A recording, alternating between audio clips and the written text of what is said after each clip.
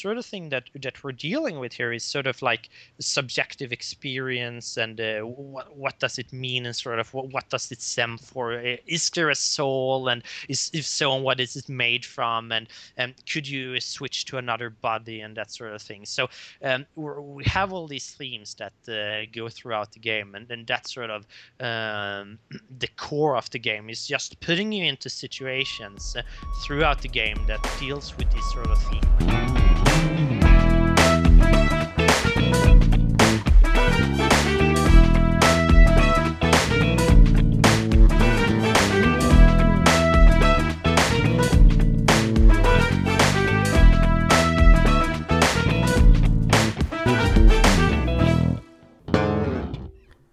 When I started planning out who I wanted to talk to in October to cover horror games on Giant Bomb for Shocktober, I don't think it would come as much of a surprise that Thomas Grip, the lead designer over at Frictional Games, who's headed up their Penumbra series, headed up Amnesia: The Dark Descent, which I consider to be the scariest modern horror game, and is working on their next title called Soma, would be at pretty much the top of my list. And so we had booked a time. And then the morning that I was supposed to talk to him, Frictional Games actually debuted the first teaser for their upcoming game, Soma.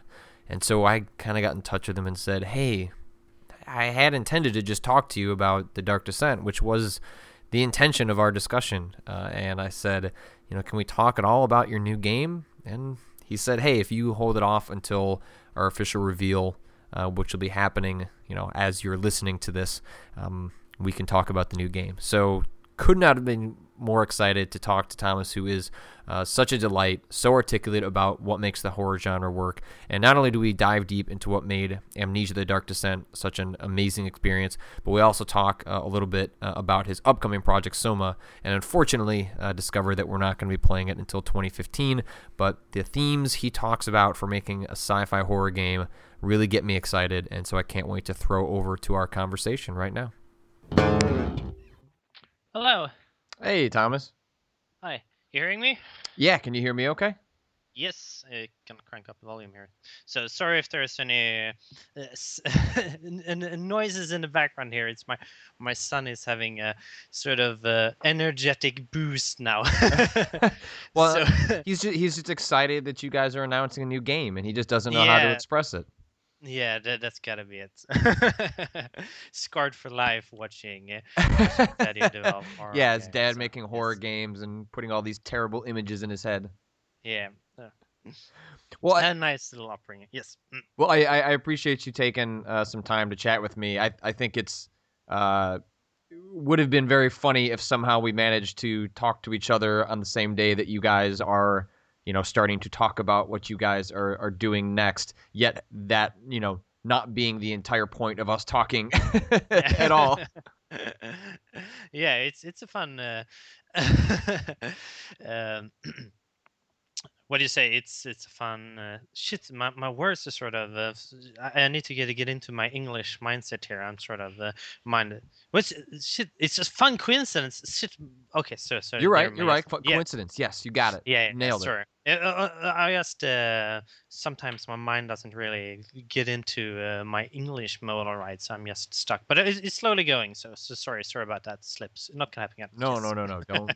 not a problem. How do you feel on sort of the you guys are just starting to tease the new game? Like, do you get nervous when you guys get ready to start talking about a new project, or is there more excitement when you can stop being mysterious about it?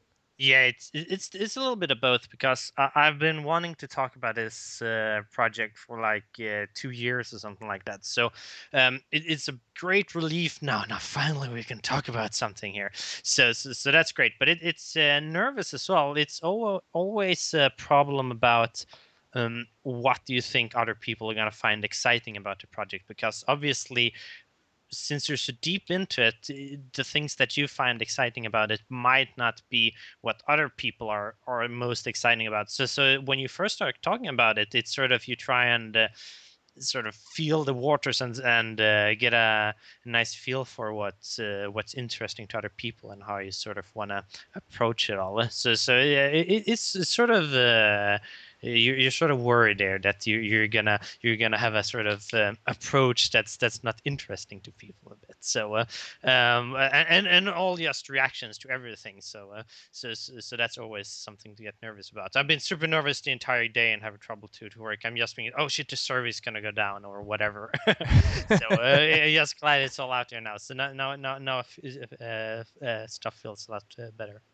Well, and you know what's different about this project versus rolling out Amnesia: The Dark Descent is that Amnesia: The Dark Descent has had a pretty profound impact on specifically the horror genre, and sort of embracing non-combat and a couple of other different ideas that have profoundly influenced the genre. And with this one, you guys have worked with the Chinese Room on A Machine for Pigs, but you kind of have to. I imagine you can't not think about the fact that you guys impacted the genre while you are planning your own next thing.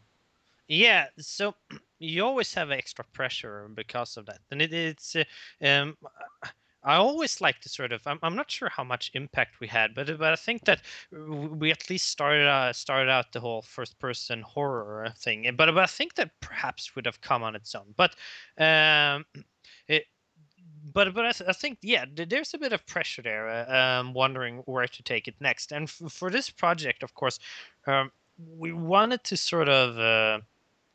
See what's interesting, what are the next interesting steps here, but you also have to sort of be a bit careful in what you want to refine and what you want to do differently, as you sort of you have a core of the game that needs to be retained. And I think that we did that from even if there's tons of changes from Penumbra to Amnesia, there's also a lot of similarities. And this is not only for audience that they're gonna like the game, so you know that they're prepared for the experience, they have the sort of right expectations for it, but it's also that you need to be able to make the game in an environment that you're sort of familiar with. So there's a lot of feeling for it's where what do we know here, what's the sort of where's our knowledge and what are we good at and what can we expand upon, and sort of getting a feel for that. I think it's a pretty tough decision, and we're working a lot on this project. We're trying out new things, and that didn't work. Scrap that. And we did a similar thing for Amnesia, where we started out doing sort of Super Mario horror game almost. So, What do you mean by Super Mario horror game? and we were actually going to base it a lot on. I think that it's sort of just us being exhausted with doing these kind of games because they're very hard to do. Every single bit in a game needs to be coded specifically, so you have a specific logic for every little last thing in a game, and with puzzles and that sort of thing, scripted scenes, etc. So we always sort of think, oh, this is too hard to make games, we need to make simpler. So for Amnesia, we actually thought, oh, why can't we have sort of like in Mario, you have this sort of bouncing platforms that you can bounce upon and whatnot, and sort of we can have this sort of a small set of elements that we can just place and have an interesting combinations. And we tried building levels at a very early stage in that sort of thing, so we have bridges to you put down, and you had ropes you can pull with levers and platforms going everywhere, and we just tried to build something from that, and that didn't work at all. But that was sort of the first step. We had this sort of envisioning of something for Amnesia. This is like, this must be like 6 years back or something like that. We had this sort of or 5 years back, I think, envisioned having something like Super Mario 64, where you go into all these different rooms and you can collect things and you could go back to them, explore more, and just having this Brenningburg Castle that Amnesia is setting being something like that, where you entered rooms, could solve some puzzles, flee from some enemies, and then get back into that room, and you can have new objects and access different things. And we tried doing that approach, but we have this sort of counters how much percentage you had discovered and that sort of thing, and but it didn't work out at all. And I think the problem with that approach was that the reality of the situation was so abstracted, and it works in Super Mario because you have this sort of mushroom kingdom that's abstract, and sort of that's the essence of the Mario world. Whereas in a horror game, you want it to be more down to earth, and that gets just increasingly difficult the more strange stuff you put into your level. And when you want this sort of Mario like levels where you jump around and stuff, that requires these huge rooms that can fit all these things. And normally in horror, you want cramped spaces. So it didn't work out at all for that thing. And we also tried some sort of that's sort of fun also. The whole darkness system, the Afraid of Darkness in Amnesia, was sort of, we had that as a core idea, but we had that as a sort of core gameplay mechanic that you were supposed to do a lot of stuff with the lights, and turn on a light here and that can open a door, turn on a light there that keeps enemies away, and that sort of stuff. So we tried to build a game around that. But the same problem up there, that lighting in a horror game is essential for the atmosphere, and once you start sort of using it as a gameplay mechanic, it takes away a lot of the atmosphere. So we sort of just scaled down and stuff, and then we went back to our Penumbra core, and then we thought, okay, what elements do we have from these sort of design tests that we can put upon that, and then we use that as a foundation to do the Dark Descent. So. It seems like there's always sort of this tension. It seems like you're articulating some of it in some of the early design for Amnesia, of how much agency you give the player, specifically when you're trying to generate sort of tension and scares and horror, given that the horror genre typically generates a lot of that through scripted events. Jump scares are an easy way that happens. Yeah. And it sounds like you guys tried to find a way to give the player a little more agency over the world, but then started discovering some of the limitations that come with then being able to have control over what the player is going to experience. Yeah, that's a very interesting point. So this is sort of, just want to point out here that the discussion on all this, it was actually, we called it afterwards, the Super Mario torture porn was sort of what we were going for in the first game, because we thought like, oh, there's no game like Saw. So we had this great presentation for a publisher, and it was the best presentation I ever made on a game. Everything else is, but the game would have sucked. But but it was a great presentation. We could have charts and could show how much it could sell, and what we based upon, and that sort of thing. So but that was, I think, first half year or something like that. And then we went back to more a traditional horror thing and started thinking about that. And one of the main ingredients for us is that we want to have a game where you play from start to end, so the player is constantly in control. There's no cutscenes whatsoever. And historically, what you have seen in horror games is that once you have an enemy reveal, I think that Doom 3 is a good example of this. Every time you have an enemy reveal, you take away some of the agency by basically having a cutscene of something happens. I think in Doom 3 you have the camera zooms away on some distant objects, and you just see all these things happening. And then when the creature is there and you're ready to fight it, that's when you give back agency. But that's sort of boring, because fighting a monster is not the interesting part of a horror game. That's sort of experiencing everything up to fighting the monster. That's the interesting part. And the reveal itself is sort of the climax of all this. And taking away agency from that is sort of, that's not very interesting. There's other examples of this from Silent Hill 2. You have this great scene where Pyramid Head is doing crazy business with a mannequin in a kitchen, and you have James, the protagonist, hiding in a closet, just peeking out and seeing him doing all these things, and then going out of the closet once Pyramid Head is done whatever he's doing, and then you can sort of explore that environment. And it's sort of this I didn't really like this, because we have a game here. It's supposed to be interactive. Why is the best sequence in the game in a cutscene? Why can't I be the one standing in the closet just looking out? Why does the computer have to take control over that? So that's something that we wanted to do, and I think that we pretty much I think it's one of the things that I'm most proud of, at least, is that we have a sequence in Dark Descent when you hide in a monster breaks into the room, and there is a closet there, and you hide in the closet, and you peek out, and you see the monster wandering around, and then he walks out of the room again. And that's interactive. You can jump out of the closet at any point, and which would be a bad idea. But few players do that, and it's sort of they're just going along with the mood. So, oh, it's a closet hide scene, and then they're just hiding in a closet and going around with that mood.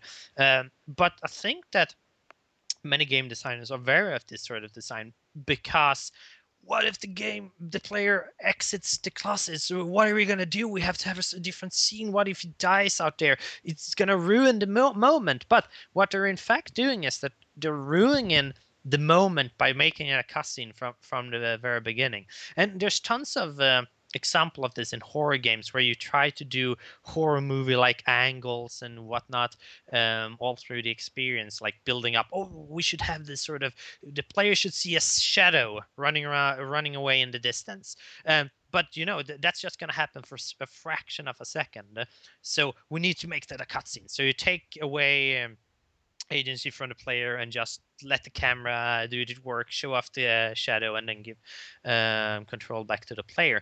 But what we like to do is that what we want to do is want to set up the situation in a way that the player is looking in the direction where the shadow is going to be, and then we can perhaps even, and it's sort of, you have to sort of, there's always a percentage that this will work, but if the player is looking at the right direction in pretty much the right time, so you have a sort of a gap of when it's a good time to be looking at a certain position, then you have the shadow coming up.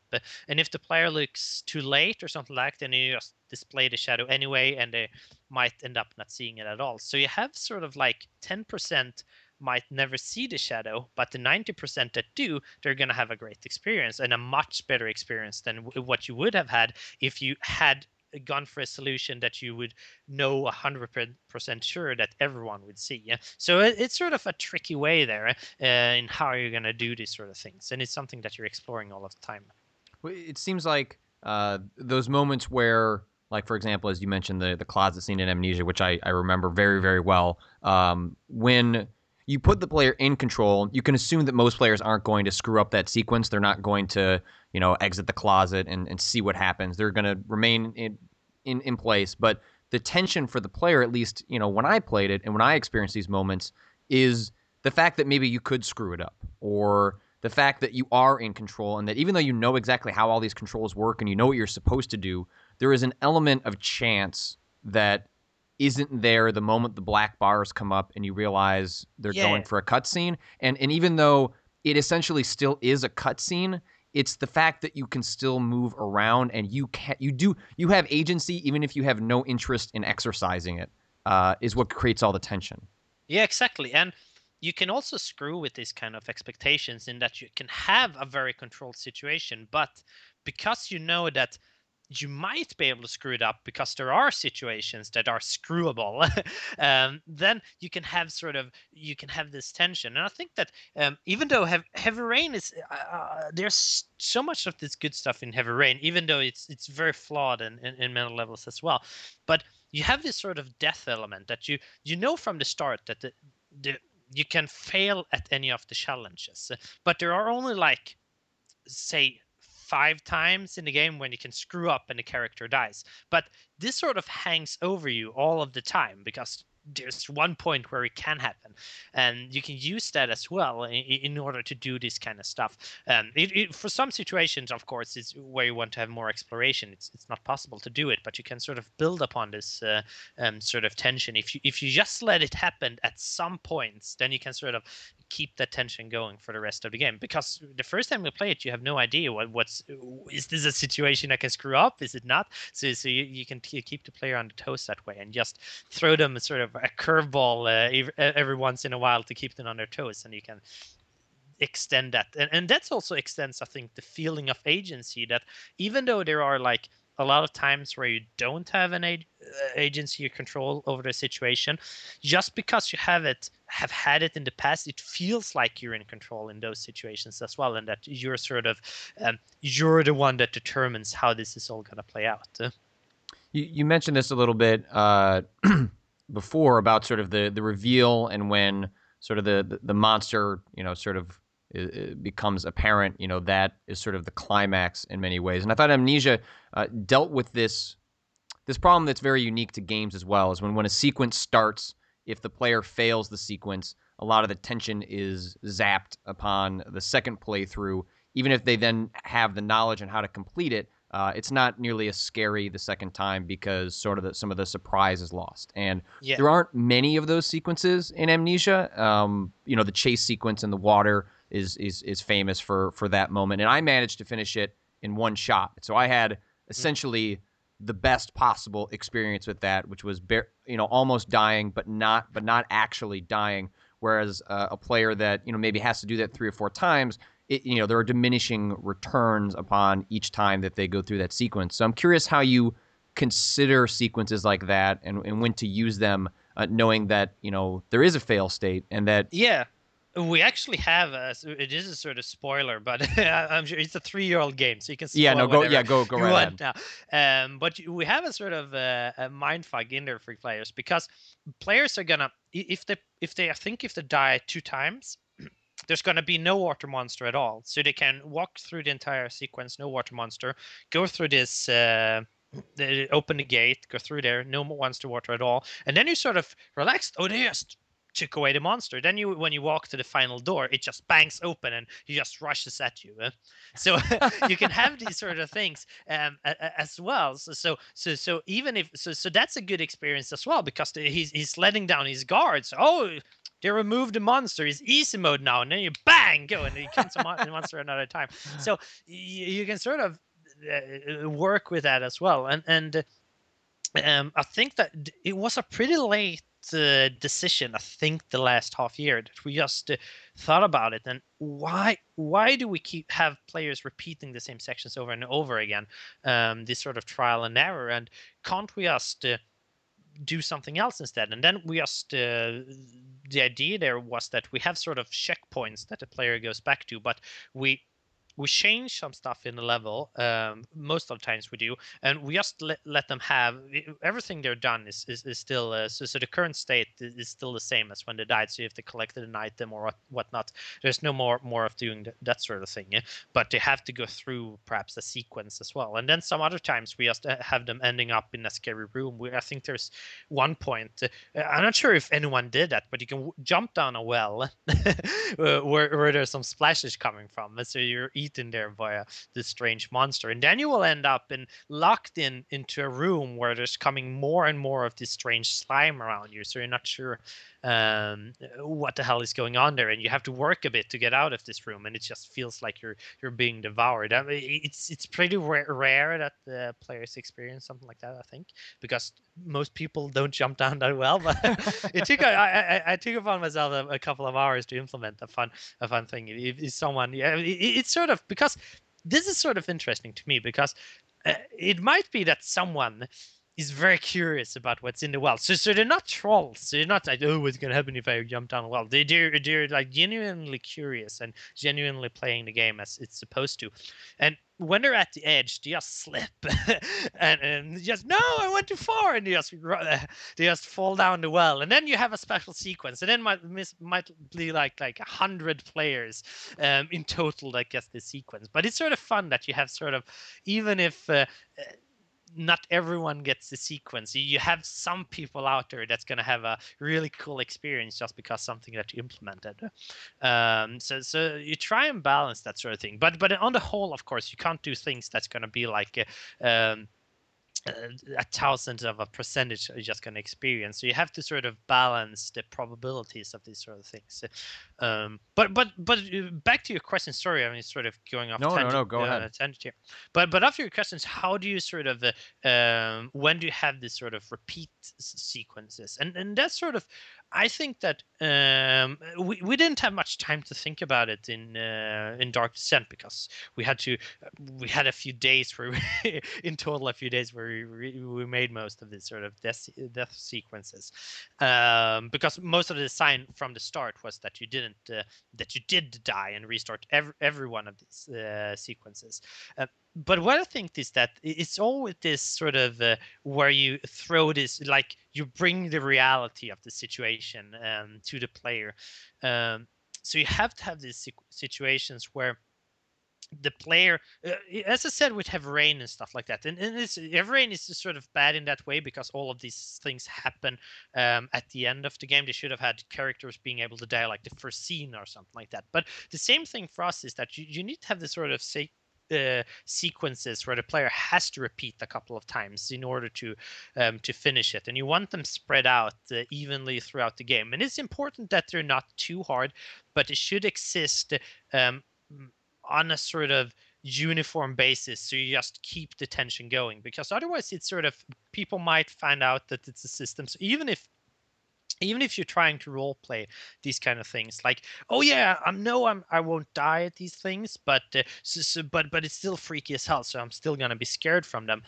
You can't keep that up for that many hours. The player is still gonna, because I know, for instance, in the prison area, where some people were asked, oh, screw it, I'm just gonna run straight through, straight at every monster here, so you just can finish it because it's so oppressive.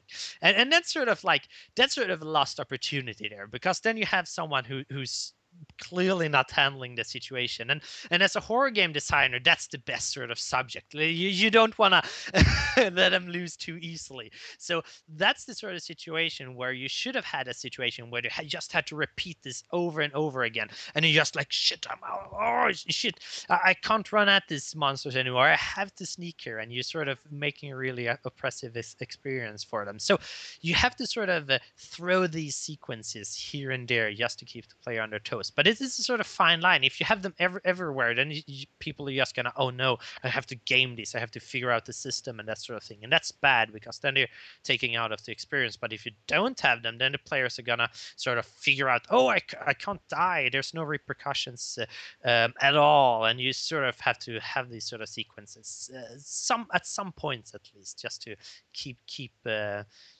tension up.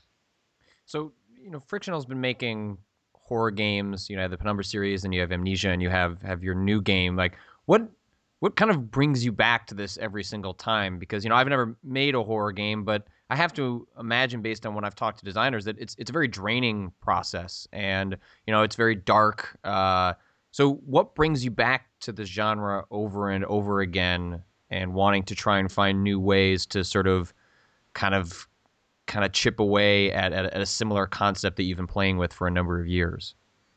I'm not sure. There must be something disturbing lurking in our minds or something. Because actually, when we started out on Soma, the new game, which is called Soma, by the way, I'm not sure if it went through. It should by the end of the day, we should have figured it out.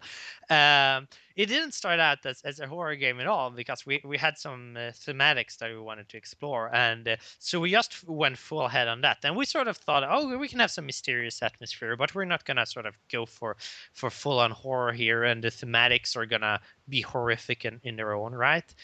But then, as we sort of started developing in this, it just went more and more towards the horror genre, and it's sort of, I can't escape it. I tried to not make horror game, and it wasn't possible, so I'm not gonna try that again. It just took a lot, make it all to take longer, so I'm just gonna accept that it's gonna be horror whatever I do from now on.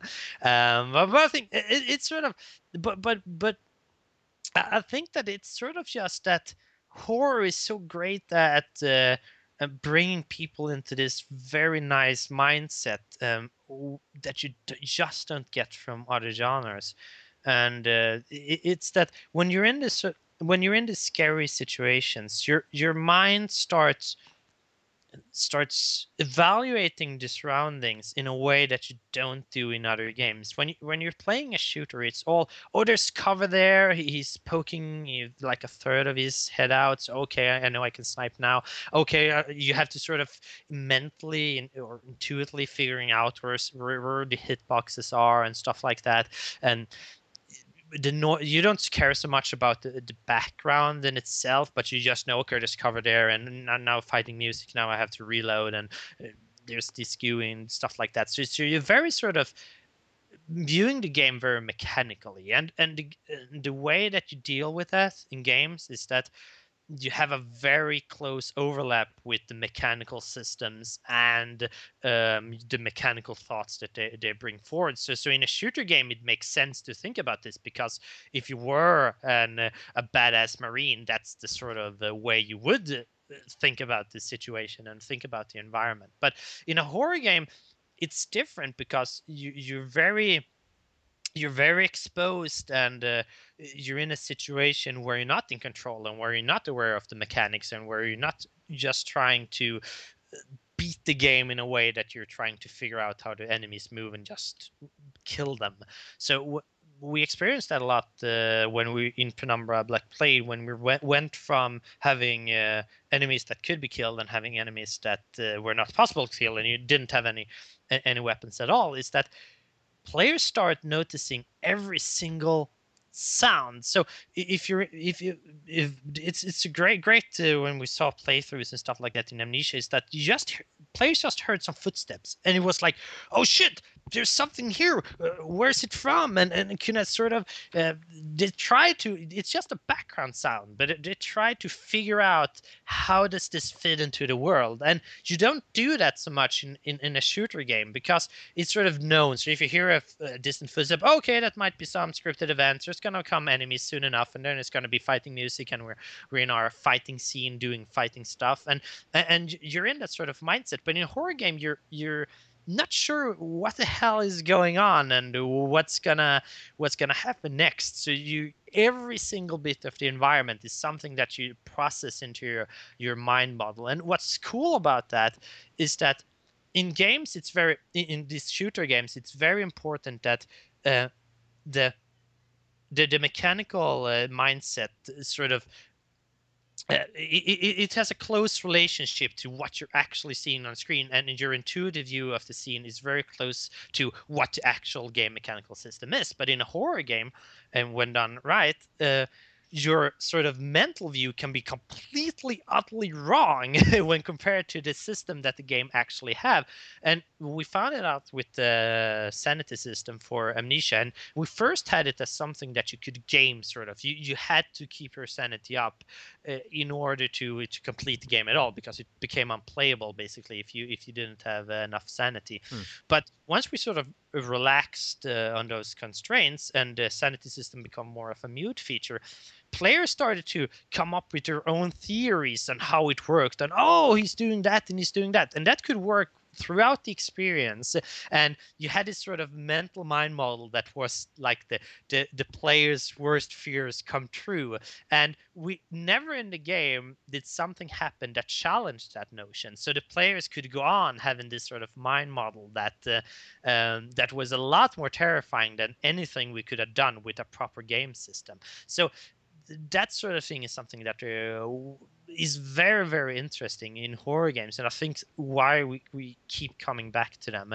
As soon as you let that go, and you don't have this sort of threat or a threat of something hang around the player, and not having a sort of determined way to deal with it, you get such much more interesting responses. Can you talk a little about the themes that are sort of surrounding Soma?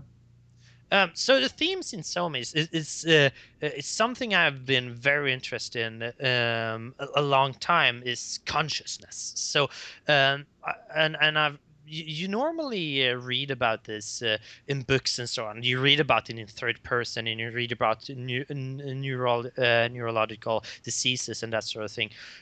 It always happens to other people, but in a first person game, we can make this happen to you. So we can bring you, make you experience these sort of thematics in a way that I don't think you could do in any other medium. And I think that that could it's closely related to the horror, in that when we found out later on that it works very well for a horror story, and you sort of have to figure out these sort of thematics on your own, and you have to build a mind model from them. So the sort of thing that we're dealing with here is sort of like subjective experience, and what does it mean, and sort of what does it stem for? Is there a soul, and if so, what is it made from? And could you switch to another body and that sort of thing. So we have all these themes that go throughout the game, and that's sort of the core of the game, is just putting you into situations throughout the game that deals with these sort of themes, and also have all sort of stuff in the world just built around this. So the monsters that you're gonna, or the creatures in the game, all have different aspects of this. And in order for you to sort of combat them, at least sort of as talked about in this mental mind model that you build up from just listening to sounds and that sort of thing, all those are connected to this theme of consciousness. So it raises all these sort of strange questions in your mind as soon as you start trying to figure out what these monsters are, and how to sort of in what sort of dangers they can pose upon you. Can we expect that, sort of mechanically it will work similar to Amnesia? Like, are we still talking, sort of non-combat, like a lot of hiding, or are you giving the player some new tools in terms of how they deal with what they encounter? It's still gonna be a lot of hiding, but what we're trying to do is that every creature in the game should be its own dynamic system. So when you encounter a creature that has a specific sort of system, so think about the sanity system. That was a global system that we had throughout the entire game. So, but in Soma, for every encounter that you do, there's going to be a dynamic system that's sort of like the sanity system, but local to that encounter, or that sort of species of creature alone. So each time you encounter a new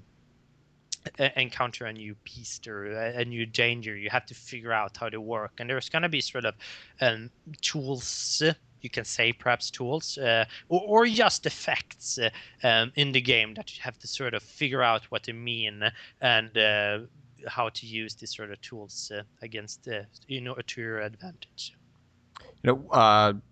We've got, there's a movie coming out, I think next weekend out here in North America, Alfonso Cuarón's Gravity, which is, about, two astronauts dealing with an emergency situation in space. And I think it's not something that's been explored too much in games. It's been explored more in film, I think. But space is sort of inherently terrifying, I think. And I'm curious how you feel about that, and what do you think it is about space that puts humans at sort of a deep unease? Oh, there's tons about it. I think that, I mean, it's utter darkness for one. It's like the embodiment of darkness, because you're so alone. And I think that any sort of alien environment in that sort of way is gonna bring out this sort of, because you're not sure how to deal with it, and I think that it's just a matter of being utterly alone. I mean, in Gravity, they're like in orbit. No one can help you. I mean, if you try return to Earth, you will just burn up in the atmosphere. And there's a very inherent scariness to just being that alone. Even if you take the furthest reach on Earth, like something like Mount Everest, there's still like, you could, if the weather is good, you could still land a chopper there and bring someone down. And as we sort of has progressed, if you see in other in stories like 100 years old or something like that, in Lovecraft stories, then in the Antarctic, there was like the other of horror deaths as well, because once you were there is no going back. There is no one to save you. It's sort of that these days as well, but it's not. And you have good horror movies come out of that, such a thing.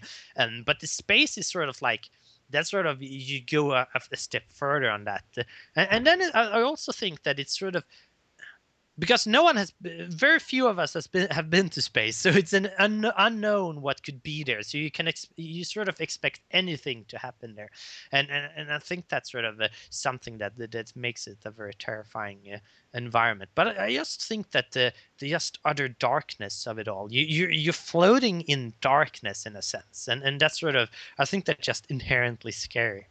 Yeah, and I think there's also a sense of you have so little control over everything that has to do with this sort of alien environment. Whereas in, like Amnesia, you're in a castle. Like, you have some sense of familiarity, and you can breathe, and like you can light a fire. Like there's sort of things that you can sort of like wrap your head around. Whereas in space, like it's all sort of predicated on technological process, and the moment that any one of a million things goes wrong, you are at the mercy of something that is well beyond your control.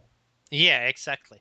And I mean, the slightest thing can sort of screw you up big time. But in the same time, there's also a bit of a problem with space and strange environments. And I think that a good game example of this is the first Half-Life. And most of the players, once they get to the alien planet Xenorite, uh, then it's not as interesting and engaging because even though you're in some pretty fantastic environments in Half-Life, they're still grounded in some way, and you can see this in sort of space movies as well.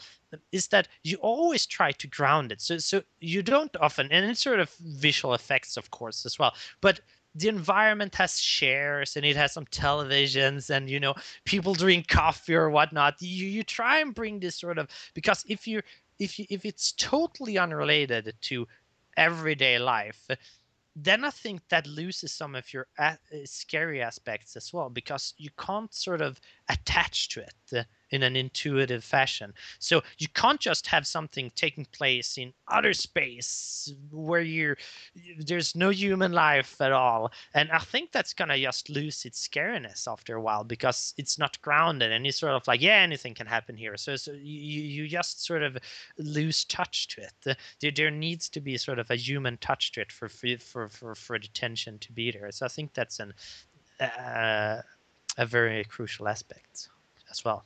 I mean, in Gravity, you've got these two astronauts that are floating just Mhm. above Earth, and so Yeah, exactly. that Yeah, sort of grounds you, because it's like, well, it's right there, but yeah. it doesn't help you. Or I think I constantly thought of the film Alien while playing through Amnesia, in terms of the way that it kind of kept the monsters in the dark, and sort of how Yeah. thematically it set itself up. But in Alien, they go to the alien planet, and that's weird and strange and hostile, but where the true scares happen in that film, and this is also true of Aliens, even though it's a more action movie, Mhm. is in the familiar space, which is back Yeah. in the spaceship, which has a bunch of creature comforts, and it feels familiar because it's supposed to make you happy because you're isolated and alone in space, and so you can identify it, as someone that has not been to space, because it looks, it's made to be familiar for those people, and then that's where the true horror happens, is in the familiar. Yeah, so it's the sort of mix of familiar and unfamiliar that I think is sort of, because in Alien, I think what's so great about it is that when they land on this planet and enter this ship, um, everything is so utterly wrong. You have this, the Giger designs and whatever. It's just inherently really, really creepy. And then what happens is that when you go back to normality, that sort of lingers in your head. Sort of, you've just been in this, you just had like a brief tour to this strange reality, and then you're back inside, and I think that sort of that contrast there adds a lot throughout the experience. To just, you can always refer back to that, and what happens is that the alien creature is then sort of a manifestation of this really creepy environment that you were in before, and you sort of bounce off that, I think. So I think that's sort of it's sort of same with Lovecraft novels and that sort of thing, is that he has this, the character has these visions of a really sort of weird reality, and that's sort of spooky and stuff. But the spooky stuff comes when he starts seeing like, shit, I'm seeing like fragments of this strange dream in my own reality, and then when once it starts getting really horrific. So the horrific stuff is not the strange reality in itself, but when it comes sort of into your normal life in a way. And I think that sort of contrast, it might be a good is sort of how you build a really good horror. I know some of the early speculation I've seen from folks that have just seen, the little teaser that you guys have out there so far for Soma is, maybe thinking maybe there is some influence from, System Shock and SCP Containment Breach. I'm curious if either of those have sort of like floated into what you've looked at as you started putting together Soma? Yeah, both are actually inspirational. System Shock in a perhaps a little bit more implicit way. So yes, System Shock is just that every single game we made, I think, is inspired by System Shock 2 at least, because I mean with audio logs and that sort of thing, it's sort of a great way to build a game where you just I just love the audio log stuff to death in System Shock, and I also had there's also this sort of even if it's sort of encounter-based System Shock 2, you have this sort of feeling of the creatures wandering about, having their own life, even if they just, oh, you have an event now, let's spawn some creatures here. There's a vibe to it that makes you feel, and going back and forth between environment and stuff like that. So that's the sort of inspirational. But what we haven't had any sort of thematic in terms of setting and stuff like that actually is from System Shock. SCP, on the other hand, first off, there's two inspirational bits from that. Is that I've discovered it fairly recently, and I love some of the stuff really a lot. And what we did is that we just we had the idea that shit, this could be great for teasing material. We can have sort of like SCP like entries on it, and it also has a sort of had relevance for how we sort of got stuck, because we had this sort of as I said earlier, we had this sort of thematic underpinning in that we want to explore the consciousness and AI and that sort of thing, yeah? And we hadn't really grasped how to do it, because one of the things that I didn't want to do is that you could just have characters babbling about philosophical subjects while the player is avoiding monsters, and that wouldn't be like right. That would feel like failure, because I could just read a book and have that sort of thing, and I wanted to do something that was this could only be done in a game sort of thing. And then when we started reading SCP, it just dawned on me, oh, it would be great, as I said before, that what if the monsters themselves are manifestations of ideas, and you can sort of have this sort of like build up like you have in SCP around them, in that you just for instance, I just love, there's so much good in SCP. Just start out each entry with just speaking about how do you contain this creature, and that's sort of like shit, that just, that's just all these sort of stuff springs up here in your mind. So and you have a sort of fleshed out mental picture long before they describe anything at all about the monster, and you just weave that into your mental image, and it gets so much more scary because of that. So what if you can sort of have our monsters like that, and when you finally sort of meet them, there's sort of aspects to them that deal with our thematic underpinnings with consciousness and that sort of stuff that you have to be very aware of and have to be very think about a lot when dealing with these creatures. So that's sort of the approach that we took from that, and it totally transformed how we could approach the game. And I think that that was sort of like a major breakthrough in terms of now we know how to approach this game, because we've been dealing with the game. It's been in development for over it's got to be over 3 years now, which is insane in a bit. But we had sort of struggle with getting some of the stuff across, and when we finally just figured that out, then it was just snap, and this is how we're going to do it. So both of those games have some inspiration, but they're sort of like, it's not like, oh, we're going to make a System Shock game, or we're going to make an SCP game, but it's sort of like they just sneaked into how we felt that we can approach the game. Well, the last question I'll leave you on, because I don't want to take you for too long, is No problem. One of the things that I think is starting to become increasingly interesting as a potential tool for horror games is the sort of the Oculus Rift. There have been some really interesting experiments recently. I'm actually on Giant Bomb later tonight. I'm going to be streaming some of the ones that have become, I think one's called Alone, and another one is called something else that I don't have the name in front of me. The one when you sit in front of a TV, a virtual TV. I think so. Yeah, I don't know much about it. I'm going in trying to go in as blind as possible, but I know that it's supposed to be really creepy and unsettling. But as someone that has crafted a lot of first-person horror experiences, my guess is that you've at least given some thought to Yeah, how this might actually sort of intersect with what you guys have been creating for a long time. yeah. I tried it out. What's half a year ago, something like that. And it's a lot more effective than you think it will be. It would be, which is also sort of the downside of it because it's very easy to get sick in it, and. There's sort of two coins to it. So I'm gonna start with the bad stuff. Is that for us it's two stuff that's bad about it. It's first of all, it's visual effects. I'm not sure we could do any of the visual effects that we do. We do some zooming in when there's sort of scary moments. We did it in Indonesia. There's tons of this stuff. You change the field of view and that sort of thing. And I'm unsure how much of that you could really do when in an Oculus Rift without just making the player really really dizzy. And so I'm unsure. And those effects are the thing is that those effects are not crucial, and you have sort of other things in favor of you when you're using a Rift, but you sort of have to. That's designing two games in a way, so you sort of have to balance that sort of thing. The other bad part is how do we do interaction with this thing? And I've tried Among the Sleep. I tried the developers them to show their game on the Oculus, and I tried it with their interface, and it's sort of cumbersome to use it.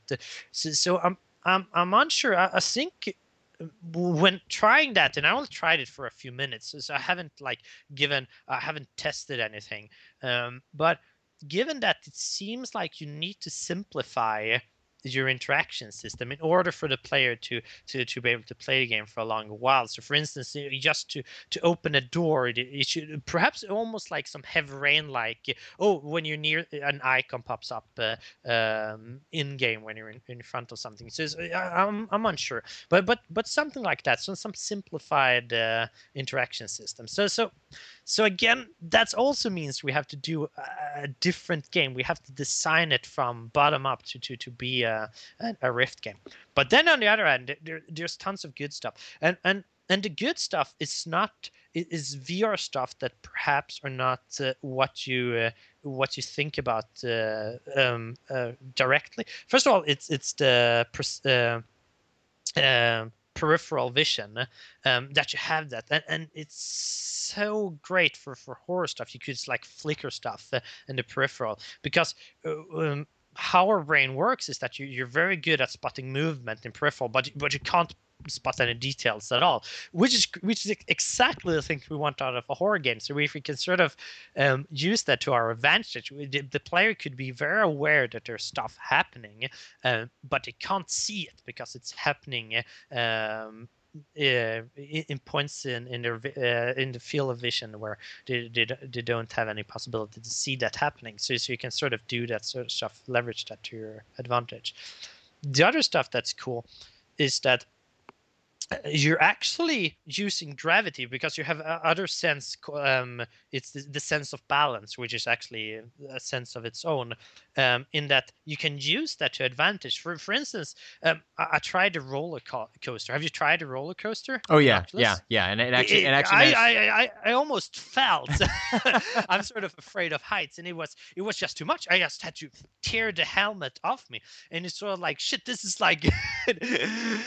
Oh, this is some kind of demon. It's insane that it could do this to me, and it's all because of this sense of balance that just totally flips out on me. So you can have this sort of great vertigo scenes or whatnot with Oculus, and I think that sort of thing could be leveraged in a horror environment. So you can perhaps just for instance, you can have the floor just slightly leaning. So there's these kind of strange stuff that you can't pick up really, but your sense of balance is picking them up. So those kind of things. So those kind of things it could be really cool for a horror game. But in the end, also what I think is that it's very important here to remember that the best kind of horror is.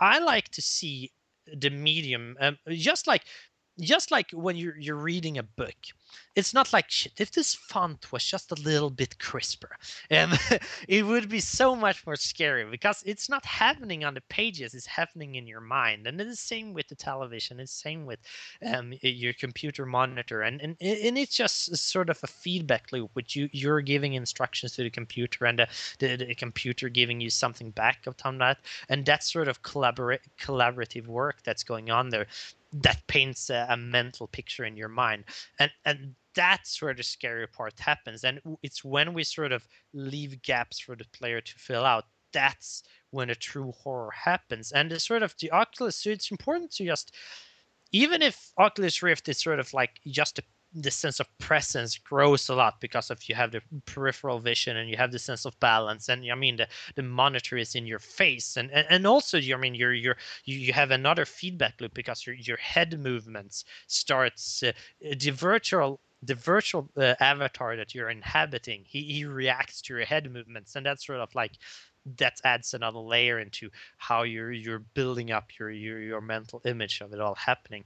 Um, but at the same time, it's still the mental image that's the most important, and it's very, I think it's very easy to just be very reliant on technology to building good horror, and while most of the time you can get the best things or the are just things that you cannot see. So um I'm sort of that's sort of my thought processes, but I'm very interested in using it, and we sort of what we thought about doing. I'm not sure if we're gonna do it, but I really would like to. But it's sort of how much time we have. But it would be cool to, at least at a starting point, craft a very specific Oculus Rift experience, and then sort of just have that along with the game, or perhaps show off at some conference or something like that, or at some expo. That would be awesome, and I have some ideas on how to do it, and then you just do something that's just, this is made for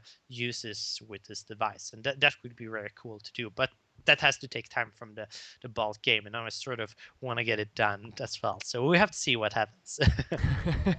Well, speaking of which, are you talking at all about a time frame for when you guys are hoping to release Soma, or is that, later on down the No, line? we're gonna the 11th, so you can't see it before the 11th, but it's gonna be 2015. I'd love to release it next year, but with the sort of quality that we're going for, it's not possible. So early 2015 sometime it's gonna release. Cool. Well, Thomas, I super appreciate you taking some time to chat with me. This was a lot of fun, and I would definitely love to do it again in some time. Yeah, no problem.